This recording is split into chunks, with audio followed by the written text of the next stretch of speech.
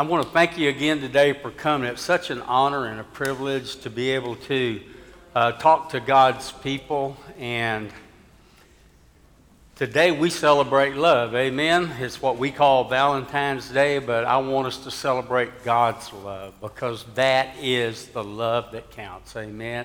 And it is through that love that we are able to love and show love to one another, which is so awesome. So bow your heads with me. Father, we celebrate your love today, Lord. We thank you, Lord, that you loved us first. And Father, help us to try to even understand, Lord, your love and how deep and how high and how wide and how long that it is, Lord. Who can estimate your love, O Lord? We thank you so much for it, Father. And it is today that we celebrate your love. Father, I pray that you would empty us out, Lord, and fill us with your love. Fill us with your Holy Spirit, Father, so that we may begin to understand and to comprehend your love, Lord. We thank you for it, and we give you praise. In Jesus' name, amen. When you come to Light Christian Center, you can get a couple of really good sermons before the pastor or the speaker even steps up. How many of you know that? That's such an encouraging word. You know, it always seems, Pastor told me he's going to be gone about a couple of weeks ago, and that he'd be going, he speaks at this conference almost every year in Colorado, and asked me if I would speak. And along about Thursday morning, the devil tried to take me off my purpose for what he called me to do this week, and that's encourage you in heart, so that you would be that you would be encouraged in heart and united in love, and so that you could experience the full riches of understanding in Christ Jesus. Amen. I came down with a cold and started feeling bad, and I got a call from one of my Christian brothers Thursday morning, and he said, the conversation went like this. I said, hello, because I sounded a lot worse than I do now. And he said, what's the matter with you? And I said, well, I think I've got a bad cold. And I caught myself kind of right in the middle of that, and I thought to myself, I don't think I've ever had a good cold. Have y'all? And he said, well, I got a remedy for you. You'll be well by in the morning. He said, you go get you some bourbon, you go get you some honey, and you drink that down, and then you drink you a half a bottle of NyQuil, and you'll be well by in the morning. I paused just a minute, and I thought, if I don't die of alcohol poisoning first. I said, couldn't you just pray for me? He said, okay. That's a true story. And he gave me permission to use that today. I want to talk to you about God's love today. And, you know, Pastor last week, he shared about the Church of Philadelphia. How many of you were here and heard that sermon?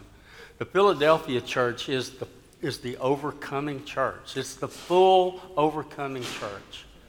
And the Bible says that it had a little strength. Well, that's what we have, is a little strength. But I want to be in that Philadelphia company of churches, because that is the church of full overcomers. That is the church that will be raptured out of here. That and the church of Smyrna. Those are the two churches. Out of 7 churches, 2 of them, there was no deficiency found by the Lord, the righteous judge.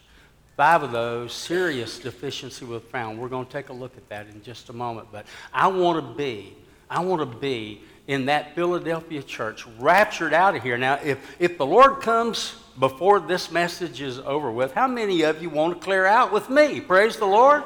I want to be raptured out of here. It's going to be a great event.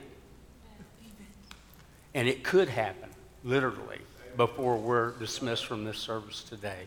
Every prophecy, everything that needed to come to pass before the rapture has happened. And now we wait. And that's what Pastor was talking about. What do we do while we wait? And to be a part of that full overcoming church means to be loving Jesus as Savior. Because people say, well, what do you mean by being a full overcomer? Here it is. It's loving Jesus as Savior. It's loving Jesus as the appearing King, the conquering King. It's loving Jesus as the bridegroom. Now, we celebrate Valentine's Day today. I'm sure everybody in here knows how that tradition evolved, but Valentine was a 3rd century prophet, and he lived and served the church there, and there was a ruler called Claudius II, who was an evil, vile ruler. And Pastor mentioned this earlier, I think last week, that he was trying to raise an army to protect their cities. And he sent out a decree knowing that the young men would rather get married and have families and be with their wives. So he sent out a decree making it literally illegal for a man to marry. Well, Valentine knew that if that decree stood, that there would be immorality, because that if they couldn't get married, that they would still, have relations. And he thought, well, it better do what God has called me to do, and that's fulfill the articles of my faith. Marriage being a ordained covenant by God, I'm going to just marry people, and I'm going to do it in secret. And he did. He was found out, and he was thrown in prison. And the story goes that the jailer, he was a real congenial, Christ emanated from him. He was a real just loving Christian man. And the jailer had a daughter that was ill. And he brought her to Valentine, and he prayed, and she was healed. And after that, the king Claudius found out about it, and he sentenced Valentine to a terrible death. And before his death, Valentine wrote a letter to the jailer's daughter, and he signed it, "Your Valentine." Now, that's great to celebrate that love, but we're here today to celebrate the all-encompassing, the immeasurable love of the Lord Jesus Christ. And that's what we want to do. Amen. Give the Lord a hand clap for his love.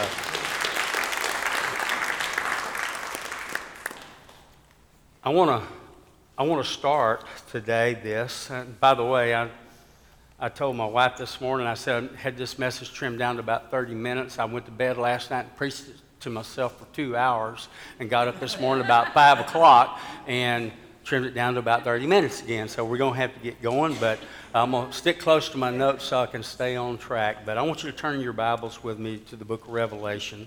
We're going to look at another church today.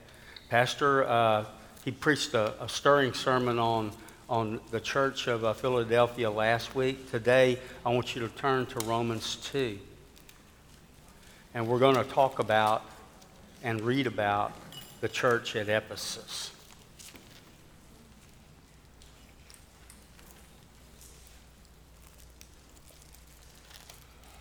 Starting with verse 1. To the angel of the church in Ephesus write, "These are the words of him who holds the 7 stars in his right hand and walks among the 7 golden lampstands. I know your deeds, your hard work, your perseverance.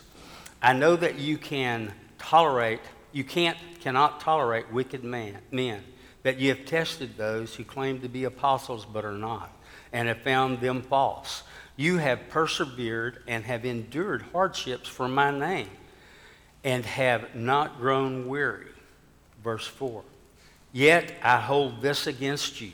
You have forsaken your first love. Remember the height from which you have fallen. Repent and do the things that you did at first. If you do not repent, I will come to you and remove your lampstand from its place.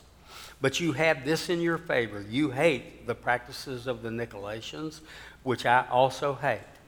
He who has an ear, let him hear what the Spirit says to the churches. To him who overcomes, I will give the right to eat from the tree of life, which is in the paradise of God." So we're going to talk in the next 30 minutes about about love. We're going to talk about forsaken love, lost love. We're going to talk about God's love, and we're going to talk about our love and how it applies, how God's love affects us so that we can go out and do like Valentine did, what God's called us to do. Because that is all that's important, church. We live in a time that is really, really exciting, I think, because like we talked about, the rapture could happen any day. If you look out across the world and see what's going on and cannot read the signs of the times as it's listed in the Gospels, then we're just not paying close attention. It's that time. We're in that age. We are allowing, and under the name of tolerance and our rights, all sorts of immorality, and our leaders to take us down a path of literally almost no return unless we repent. In my opinion, the United States of America looks just like the church at Ephesus here. I want to tell you a little bit about this church in Ephesus because I think it's important to have a little bit of history before we move on. Church at Ephesus was the largest and the capital city of Asia Minor, which is in western Turkey. If you can imagine that. All these churches, the 7 churches, were in western Turkey. I talked about 5 of the churches the Lord found serious deficiency. In the first chapter of Revelation there, you read that. We're not going to do it today for a second time. Pastor read it last week. But you see Jesus coming as the righteous judge, moving among the lampstands or the candlesticks, which are the 7 churches.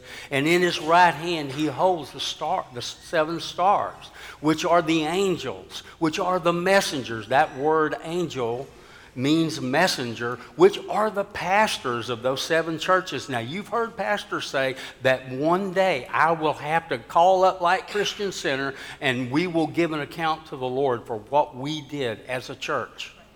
I want to focus on that because that's so important right now, church, that as we live in these very last days, it's so important for us as a church to get a grip on what God's called us to do so that we can get out there and get it done, so that when we all, as the collective body of Light Christian Center, stand before the Lord with our pastor, we will hear, "Good, well done, thy good and faithful congregation."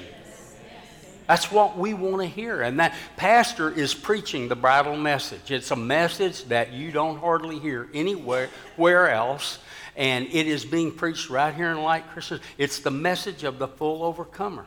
Now, how does the Bible say that we overcome? In Revelations 12:11, it says that they overcame the accuser by the blood of the Lamb and by the word of their testimony. We've got the blood of the Lamb.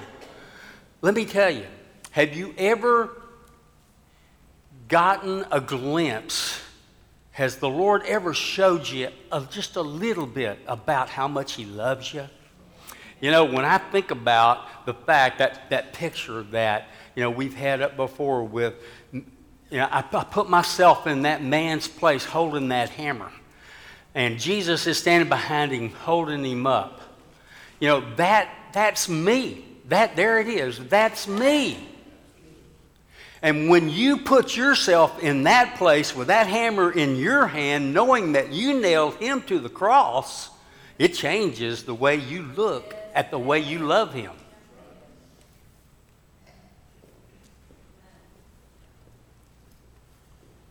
We put him there. I said that Ephesus was the largest city. It was a trade capital. It was a market city. There was all kinds of comings and goings there. It was the most important city in Asia Minor at the time.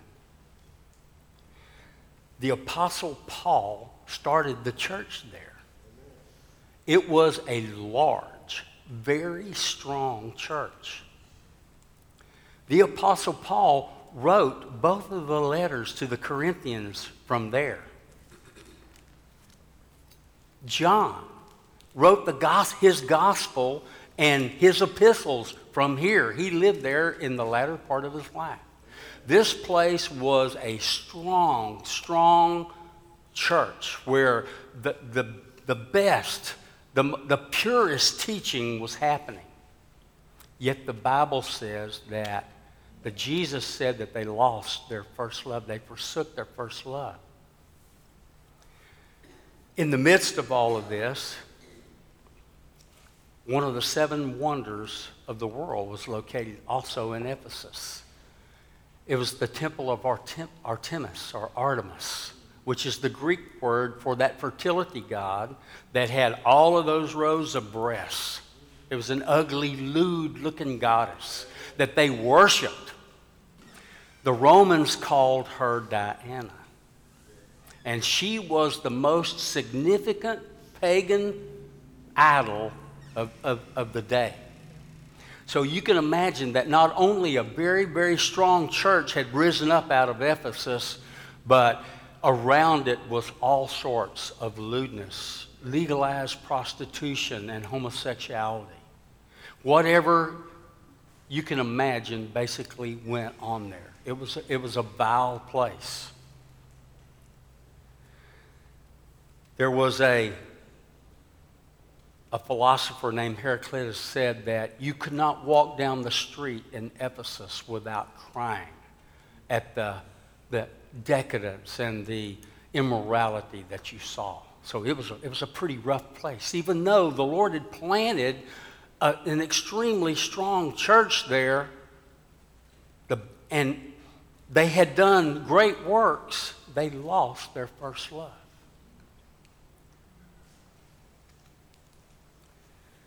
You know, today where that temple stood is a swamp.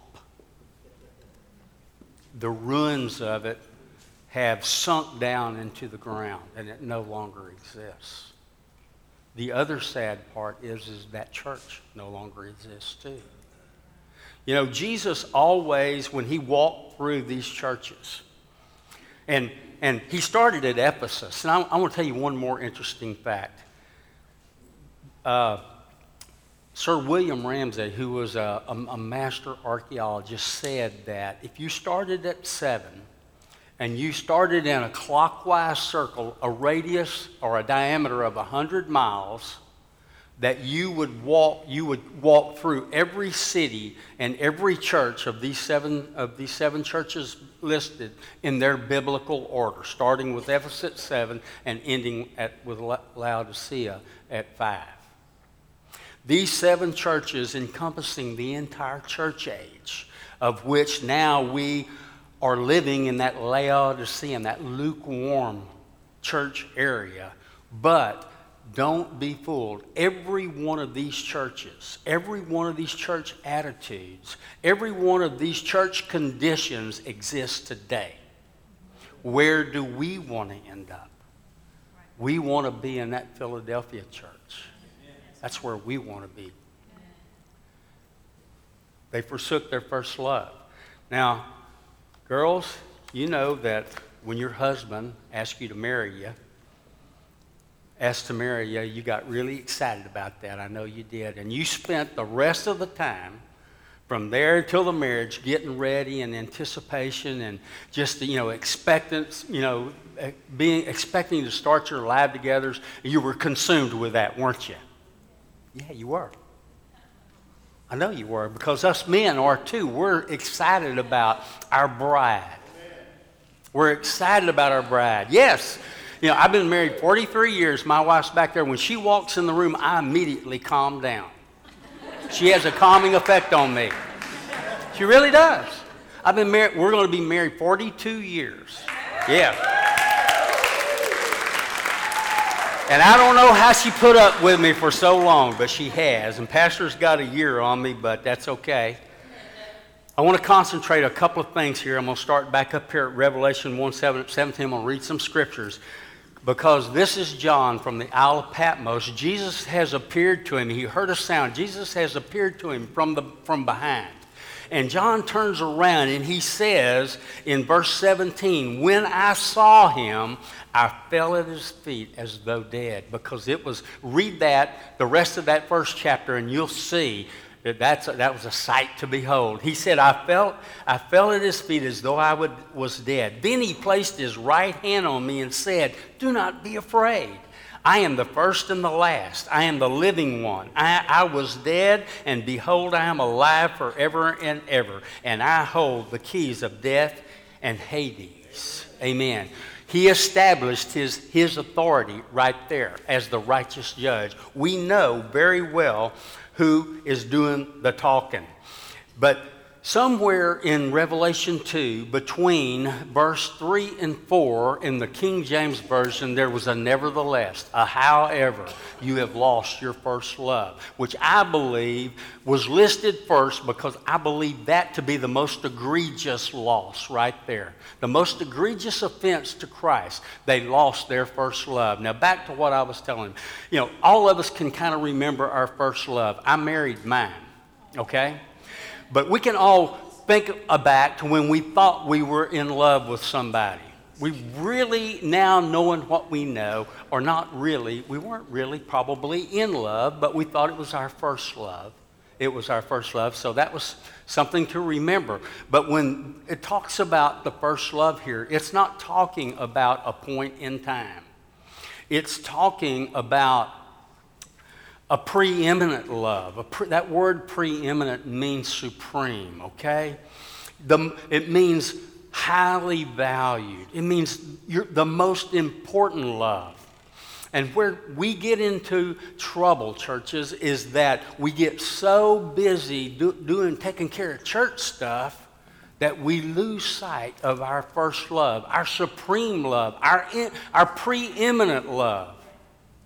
And this is what we have to guard against. We can be out doing God's work, but, without that love, you lose that relationship.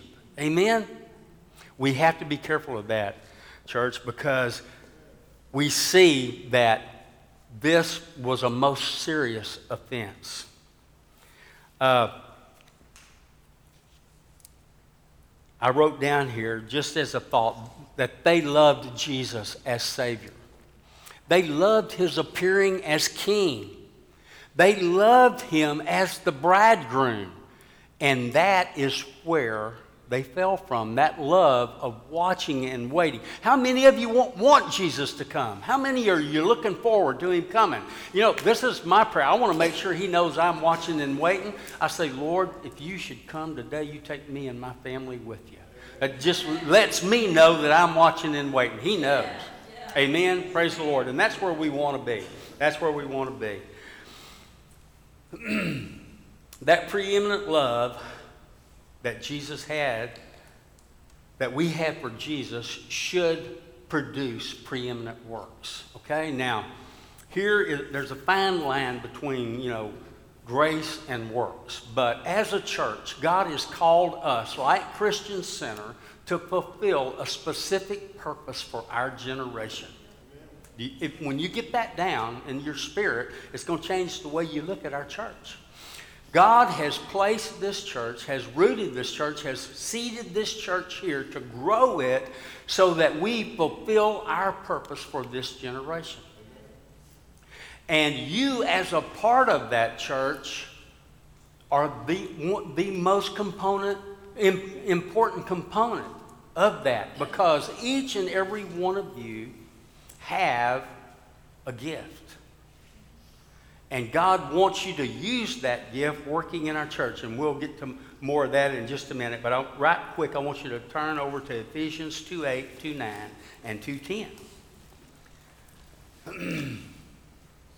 And we're going to read that right quick because, we're saved by grace. And we're going to read that. We don't have to do anything for our salvation. That's talking about that immeasurable love that Christ has for us. Let me find that. Okay, let's read that. It says, "For it is by grace that you have been saved through faith, and not from yourselves. It is a gift of God, not by works, so that no one can boast." Now, I normally stop right there. But there is the coolest scripture right after that we got to look at today.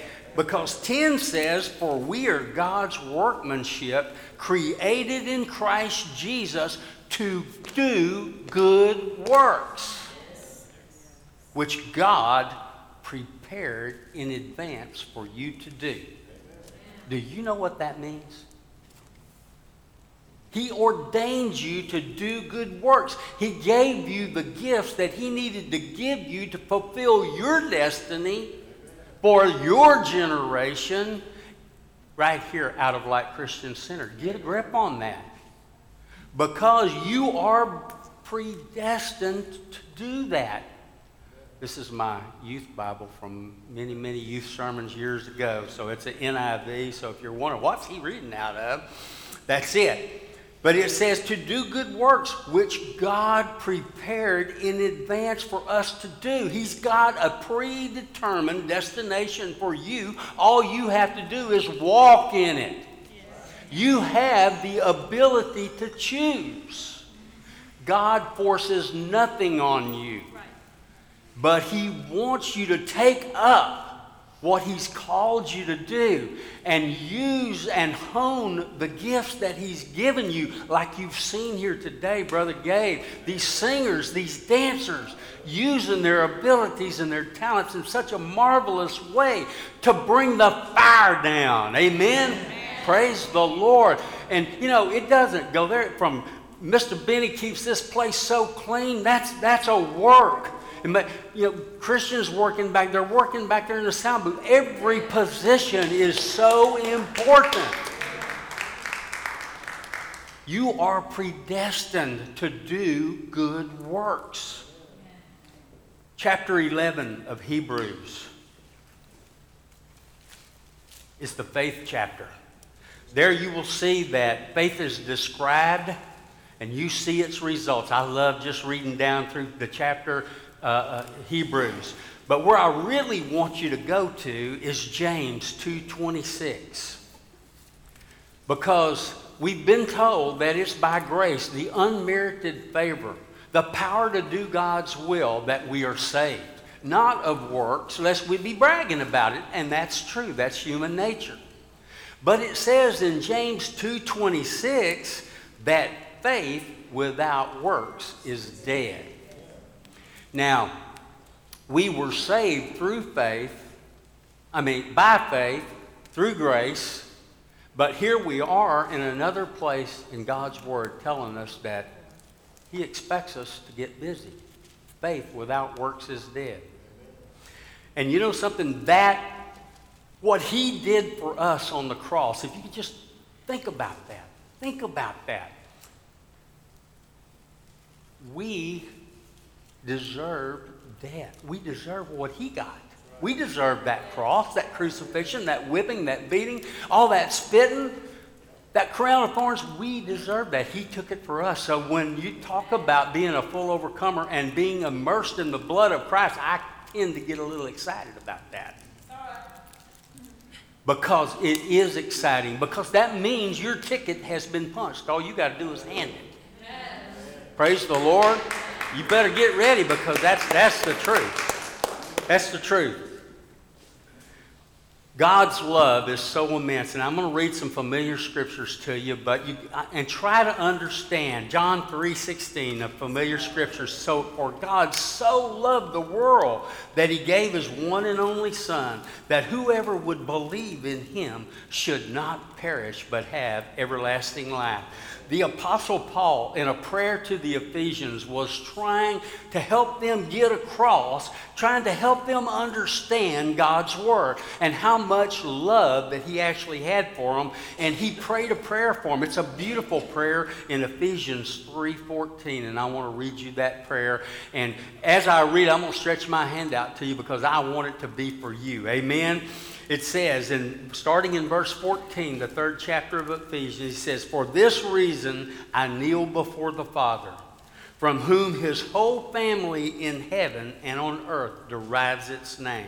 I pray that out of his glorious riches he may strengthen you with power through his Spirit in your inner being, so that Christ may dwell in your hearts through faith.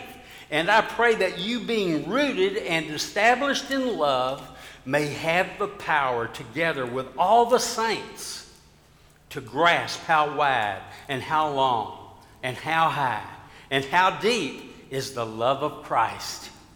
And to know this love that surpassed knowledge, that you may be filled to the measure of the fullness of God. I pray that prayer for you. We will never be able to understand God's love. I don't care how much we try. We'll never be able to understand it. We'll never be able to measure it. We'll never be able to calculate God's love for us. God's love ought to call us to action. This is it, church. This is what we got to do. It ought to call us to action. There's a call to evangelism in John 21, 15 through 17. I told Miss Rachel she gave a great message Wednesday night. She used part of my scripture text. But I want you to get a grip on this. How do you keep your first love? Okay? How do you maintain that first love? John 21, 15 through 17. Jesus, the disciples had been out on their boat fishing, and they hadn't caught a thing, and Jesus was up on the bank, and he told them, he said, hey, y'all cast your boat. They were 100 yards out. He said, you cast your nets out on the right side of the boat, and you're going to catch some fish. And they caught so many fish they couldn't even drag them all in. They looked back up on shore, and Jesus is cooking brunch, grilled fish. And they walk up there, and they had brunch with Jesus. And when they had finished eating, in verse 15, Jesus said, Simon Peter, son of John, do you truly love me more than these? Yes, Lord, he said. You know that I love you. Jesus said, feed my lambs. Verse 16, again Jesus said, Simon, son of John, do you truly love me? He answered, yes, Lord, you know that I love you. Jesus said, take care of my sheep. Verse 17, the third time he said to him, Simon, son of Barjona, because Jesus asked him the third time, do you love me? Oh, excuse me, I skipped. He said, the third time he said to him, Simon, son of John, do you love me? Peter was hurt because Jesus had asked him a third time, do you love me? He said, Lord, you know all things. You know that I love you. Jesus said, feed my sheep. Want to know how you please the Lord? Want to know what he wants you to do? He wants you to win the lost and develop the saved. That's what this is telling us right here in this church. And like Christian Center, we want it to be the model church when we stand before the Lord. Jesus said in Matthew 28, 18 through 20. This is typically referred to as the Great Commission, and it was one of the last things that Jesus told his disciples before he ascended. So it must have been important. Amen? He said in verse 18, Matthew 28, 18 through 20, then Jesus came to them and said, all authority in heaven and on earth has been given to me. Therefore go and make disciples of all nations, baptizing them in the name of the Father and of the Son and of the Holy Spirit, and teaching them to obey everything that I have commanded you. And surely I am with you always to the very end of the age. You know, that ought to propel us into action. Those two things, when we find out what the Lord wants us to do, what makes him pleased with us, what assures us that we are operating in that first love mode, is to get out and win the lost and develop the saved. And that's what it's all about here at Light Christian Center. And I know we talk about this a lot, but it's the most important thing. It is the most important thing, is to get, as a church, to get out there and evangelize. Amen. We do a good job of that here at our church, but this place is going to be filled. I'm telling you, it's going to be filled. And because we have the message, we have the cure, if you will. So you just get ready for that. Be planning on how we're going to receive the new babes in Christ. And let's start working in your area or continue working in your area or pray that God would show you your area that you can minister and serve in. You know, in the Bible, there's a number of places, 3 or 4 places that talk about running the race. Each one of you have a race. And I had mentioned earlier about, fulfilling your purpose for this generation. In Acts 13:36, it says that David fulfilled his purpose for his generation. And that's what we want to do. We want to fulfill our purpose for this generation. In Hebrews 12:1 through the 3rd verse, it says, "Therefore, since we are surrounded by such a great cloud of witnesses, let us throw off everything that hinders us and the sin that so easily entangles us." Let us throw all of those things off, and let's really assess what's really important. It says, "And let us run with perseverance the race marked out for us." There's another glimpse that God has predetermined, preordained a destiny, a race for you. It's marked out for you individually. It's marked out for us collectively as a church. As we work together, every part doing its job, we will be successful for Christ, and we will be in that Philadelphia church. That's the idea here, is not lose our first love. How do you avoid growing weary? Well, let me finish that. I better finish that scripture first. It says, "Let us fix our eyes on Jesus, the author and the perfecter of our faith, who for the joy set before him endured the cross, scorning its shame, and sat down at the right hand of the throne of God. Consider him who endured such opposition from sinful men, so that you will not grow weary and lose heart." How do you keep from growing weary and losing heart? You know, we get to doing what we do, and sometimes we just get so worn down that we just kind of lose focus of where God wants us to be and what he wants us to do and what our preordained, destined race is even sometimes. I see you children's workers laboring, man, I just visualize y'all with you having your shoulder to this giant cart, and you just got it rolling. And that so encourages me to do what God's called me to do, which at every opportunity is to encourage you to do what God's called you to do. Because when you're doing that, this machine is going to be running like a finely tuned operation for God, if you will. You know, Jesus, as he spoke to the churches, he's so graceful there. He walked through, he identified each church. And he called them by name. He identified who was doing the talking. And he identified all the good things that they do. What we need to realize is that no matter how much work we do, how many good deeds we do, if we lose our first love, we are in trouble. It's not about the works. He wants us to do the works, but it's not about the works. It's about the first love. If we'll keep that in mind, we won't grow weary.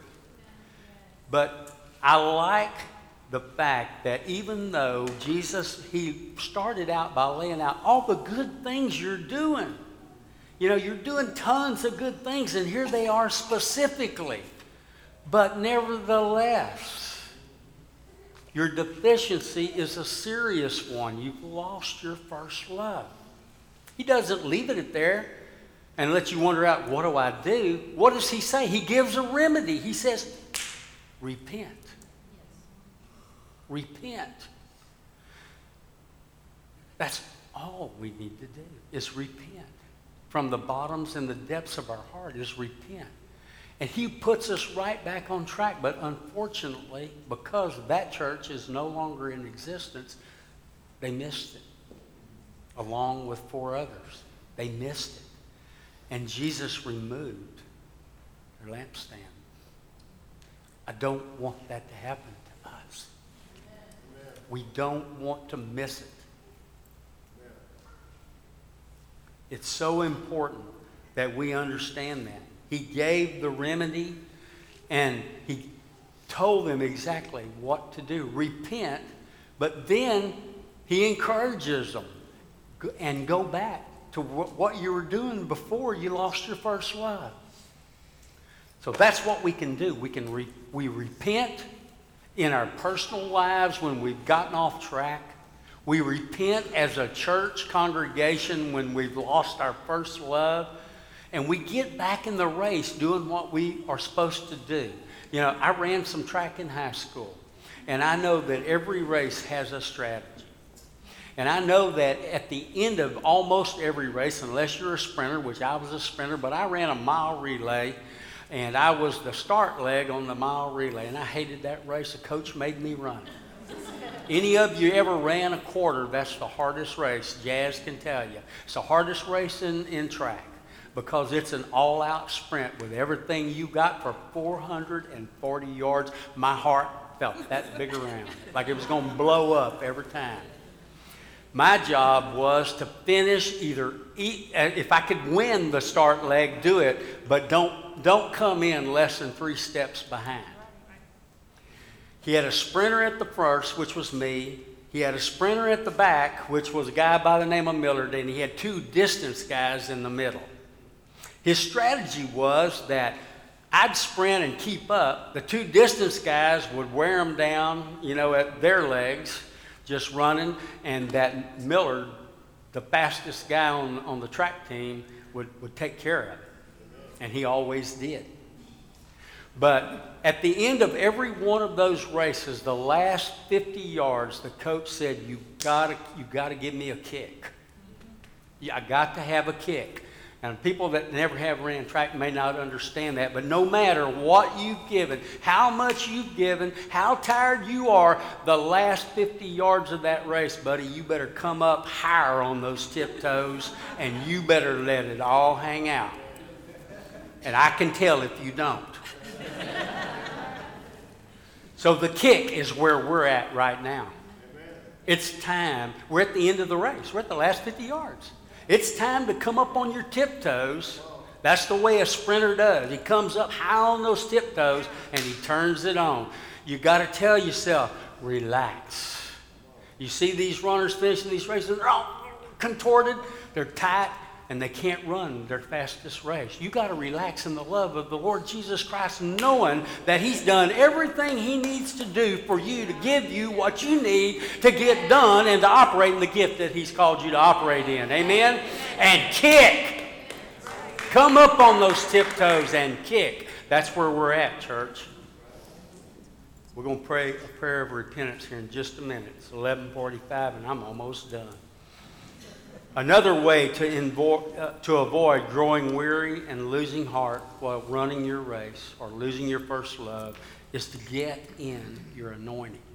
Yes. Get in your anointing and stay there. Use old Wade over there. His anointing is details and finance. He takes care of business, and his wife, I know, is part of that, but he takes care of the details. That's his anointing. He works so well in that. If I put Wade as praise and worship leader, he'd really like it, but I'm not sure we'd get to the very throne of God, okay? Like we do when Gabe's leading it. But he's good at what he does. And where we get discouraged is when we are talked in by somebody to operate in some area where there's no anointing on our life. We know that God has given gifts. We know God that has appointed you to work. We've already established all of that. So the next step is figuring out, if you don't already know, where God wants you to exercise the gift that he's given you. And most of you know what your gift is. I'm going to say that. I'm just going to say that. If you don't, ask God and he'll show you. But it's that area of strength that you will operate in individually and then collectively in this church that will make us leap to new heights and to make our kick even faster. Miss Chantel, Miss Lacey, they're naturals at handling kids. They're naturals. We got 60, 70 kids in here on Wednesday night. Some nights more than that.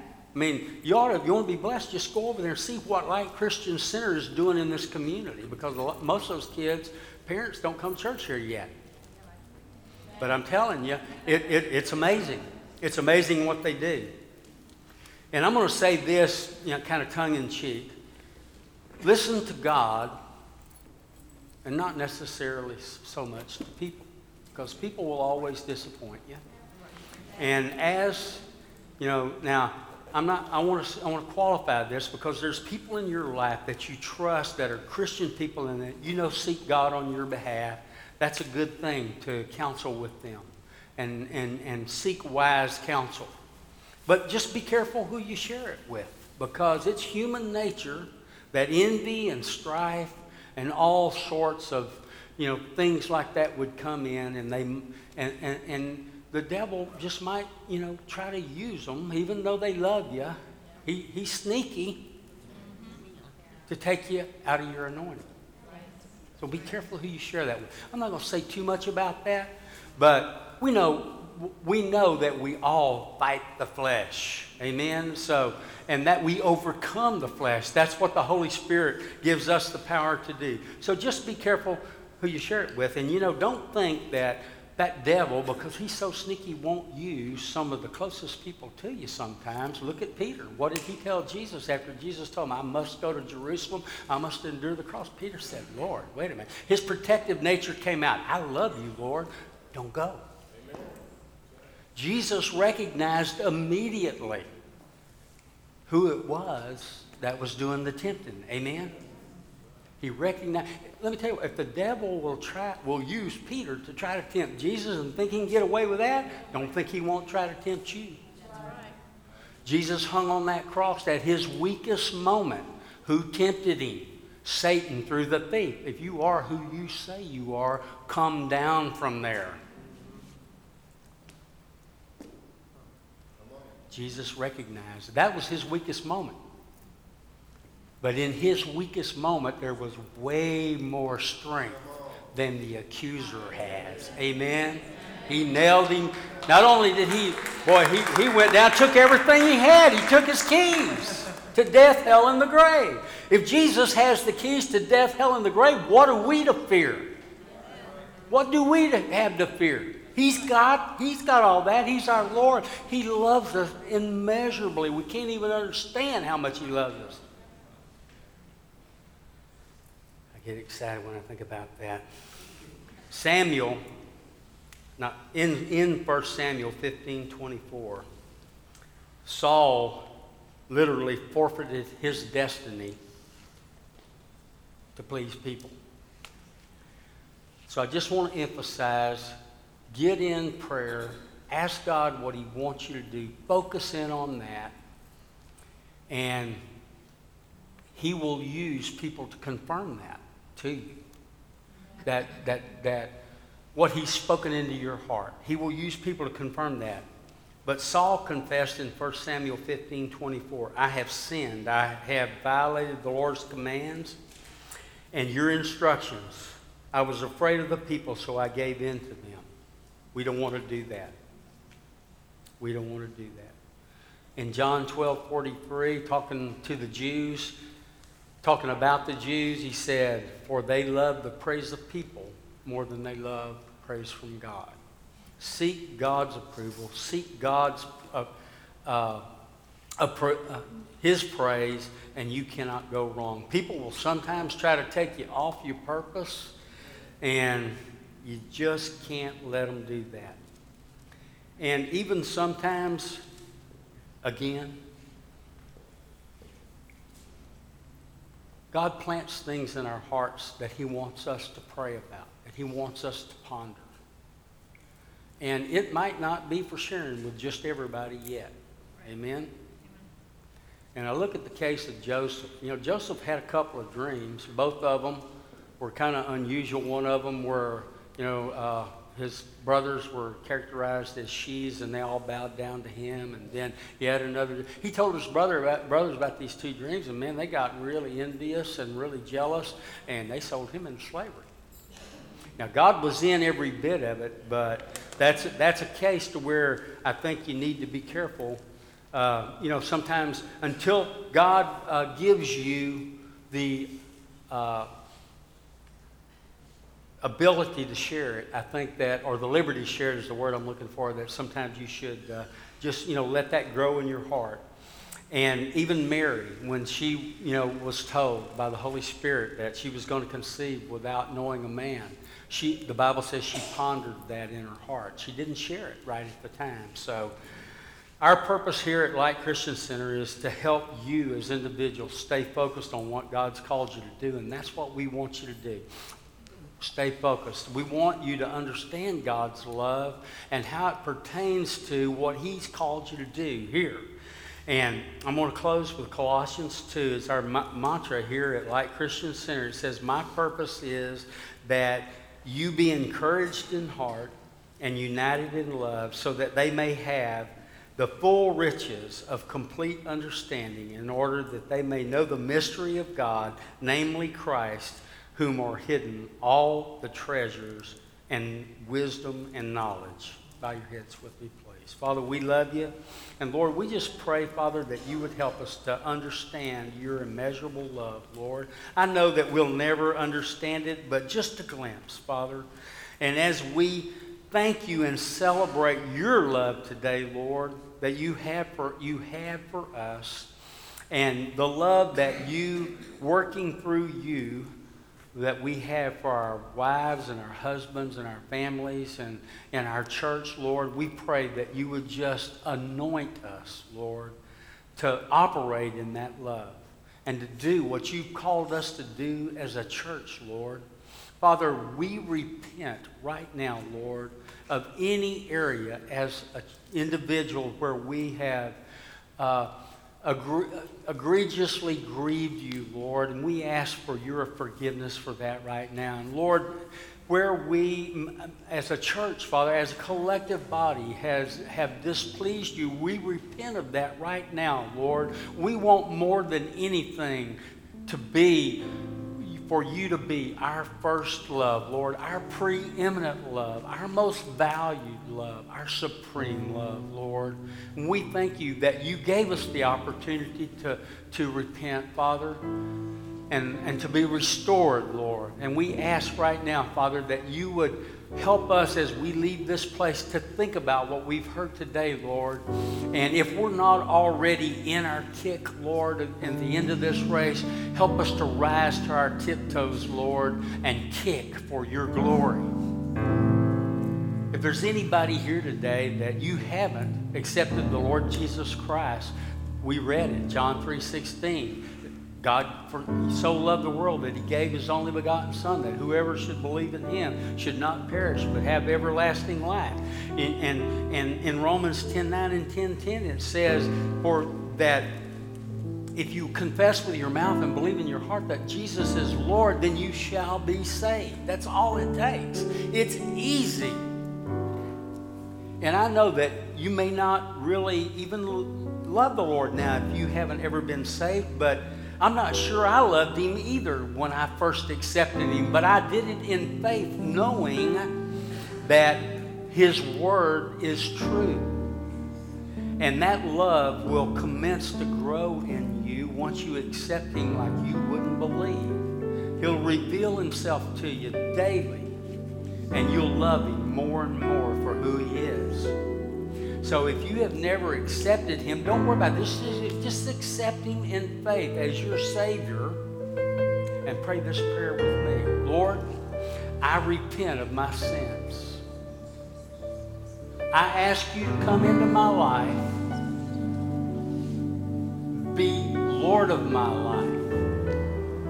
Save me, Lord, and I give you thanks in Jesus' name. Amen. That's a real simple prayer, but that's all it takes. Repent and accept. And Jesus is your Lord. And that's all you have to do. Stand with me, church.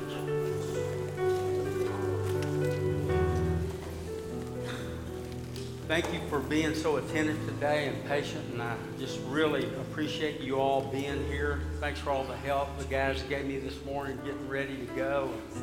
And I just want you to be basking in God's love today and in the love of your spouses and of your families, but just remembering the price that He paid for you and what He's called you to do, because that's what it's all about. That's what it's all about.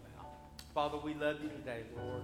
We thank you, Father, for your word that's gone out and for the worship, Lord, that we had today, Father. And we thank you, Lord, that you have given us a pastor that preaches the truth, Lord. And Father, where that you would bring them back safely to us, Father. I pray, Lord, that you would watch over our